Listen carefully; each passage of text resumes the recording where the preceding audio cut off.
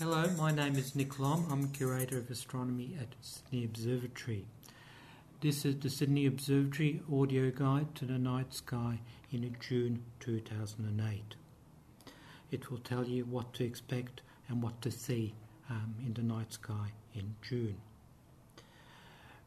This audio guide, together with a transcript and together with a printable star map, is available from the Sydney Observatory blog, which is www.sydneyobservatory.com/blog. It's good to have a printed star map available when you listen to this audio guide.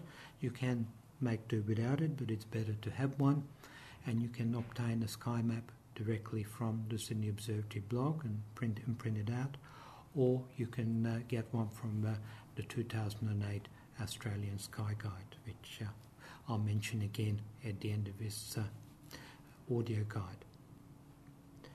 To use the star map, it's good to have some kind of torch to illuminate it, and so as not to destroy adaptations to the night sky. It's best to have a red torch, or at least have a red colour to the torch, and you can easily do that with a little bit of red cellophane, which you cut out and put in front of an ordinary white light torch, and you can attach it with sticky tape or with a rubber band. So it's very easy to do, and it allows you to consult the map and also look up into the night sky without destroying your adaptation to the night sky. Also, it's useful to, and in fact it's quite important, to be familiar with the cardinal directions. There are east is where the sun rises, west is where the sun sets, and north and south are in between. So once you've got your printed sky map, your red torch, and are fully oriented in as far as directions is concerned, then settle down and let me tell you about what to look at in the night sky. Let's start off in the northwest, where we find two planets. Find the planet Mars in just a little way west of north, and Mars is of course reddish coloured and often referred to as the red planet. And it's red because its surface is red. It's basically the dust on its surface is red because it is iron oxide, and it's been and basically what we're looking at is sort of a rust colour from the dust on the surface of Mars, and we can see that in the red colour of the planet. Then a little way further to the right, a little way further north, we find the planet Saturn, and it's slightly yellowish colour, but of course it can be seen with the unaided eye, but of course it's one of the most interesting objects to look at through the night sky, with its very spectacular rings. And the rings are made up of many millions and millions of small particles, all circling around, forming little ringlets as they're circling around the planet. And they are marshalled into the rings by some of the larger satellites of the planet, which forces these very small particles into the rings. And these rings are spread over a very large distance, but are in fact very, very thin, only a few kilometres across. But they stretch over hundreds of thousands of kilometres. Then if you go further towards the east, we come to the bright star Spica, the brightest star in the constellation of Virgo the Maiden. And Spica can be best found by using the stars of the constellation of Corvus the Crow.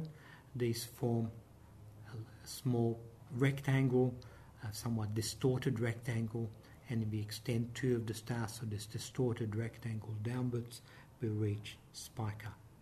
Spica is a fairly bright star. It's a star that astronomers know is made up of two stars whirling around each other every 4 days. Then if you look towards the east, we have the welcome return of the constellation of Scorpius, the Scorpion. And this is a favourite constellation of the Australian winter sky. It's one of the few constellations which actually looks a little bit like its name. Most other constellations, you have to use a great deal of imagination to match them with the named constellation. But with Scorpius, in a way, you can almost imagine that it is looks like a scorpion. If you look at it lying on its side, on the left towards the north, we have the claws of the scorpion. Then a little way in towards the right, we find the heart of the scorpion, a reddish star called Antares, a red giant star called Antares. Antares, incidentally, means the rival of Mars, because it has a red colour similar to the planet Mars, and it on occasions Mars can in fact pass very close to Antares, and that's a very spectacular sight when we have these two reddish objects close together in the sky. Then if you look further towards the right, towards the south, we see the tail of the scorpion. So it is quite easy to imagine that we are looking at a scorpion when we look at the constellation of Scorpius. And that's visible in the Australian winter sky, and over the next few months we'll get higher and higher in the early evening. So it will become more and more prominent in the early evening sky. Now if we face south, we find the Southern Cross is very high up. It's almost as high up as it can go. If we think about it in terms of a clock, that it's somewhere between 11 and 12 on the dial. It's very high up in the sky. And to its left, towards the east, we find the two pointer stars, Alpha and Beta Centauri. And of course, this is a way of identifying that you are looking at the correct group of stars for the Southern Cross. They're a very compact group of stars, and they're the two pointers immediately next to them. And in this case, at the moment, the way it's oriented towards the left. There are other groups of stars nearby which do appear like the cross. They're sometimes referred to as the false cross. But the stars of the false cross are much more separated, and they do not have the pointer stars nearby to really identify them. The cross can be used to identify other stars. If you take two of the topmost stars of the cross and we extend them downwards towards the right, towards the west, we reach a bright star which is Canopus, the brightest star in the constellation of Carina the Keel. Canopus is an interesting star. It's the second brightest star in the sky. It's about 300 light years away. And it's interesting to note, the brightest star in the sky, Sirius, is about 9 light years away, while the second brightest star is much further away, 300 or so light years away from us, which means that even though Sirius is a little brighter than Canopus, but it means that Canopus has to be intrinsically a very bright star to appear so bright at such a large distance. And it is in fact a supergiant star, giving off the energy of 10,000 times as much as our own Sun. And its diameter, its width, is believed to be 100 times that of our own Sun. The name Canopus comes from the Greek, and it's believed to represent the chief pilot of the fleet, the ancient Greek fleet coming from Troy, which called in at Egypt near the city of Alexandria, and Canopus, the chief pilot of the fleet, died there in Alexandria. And from Alexandria, Canopus can just be visible just a few degrees above the horizon. So it seems that the star was named after this Greek hero who piloted the fleet back from Troy.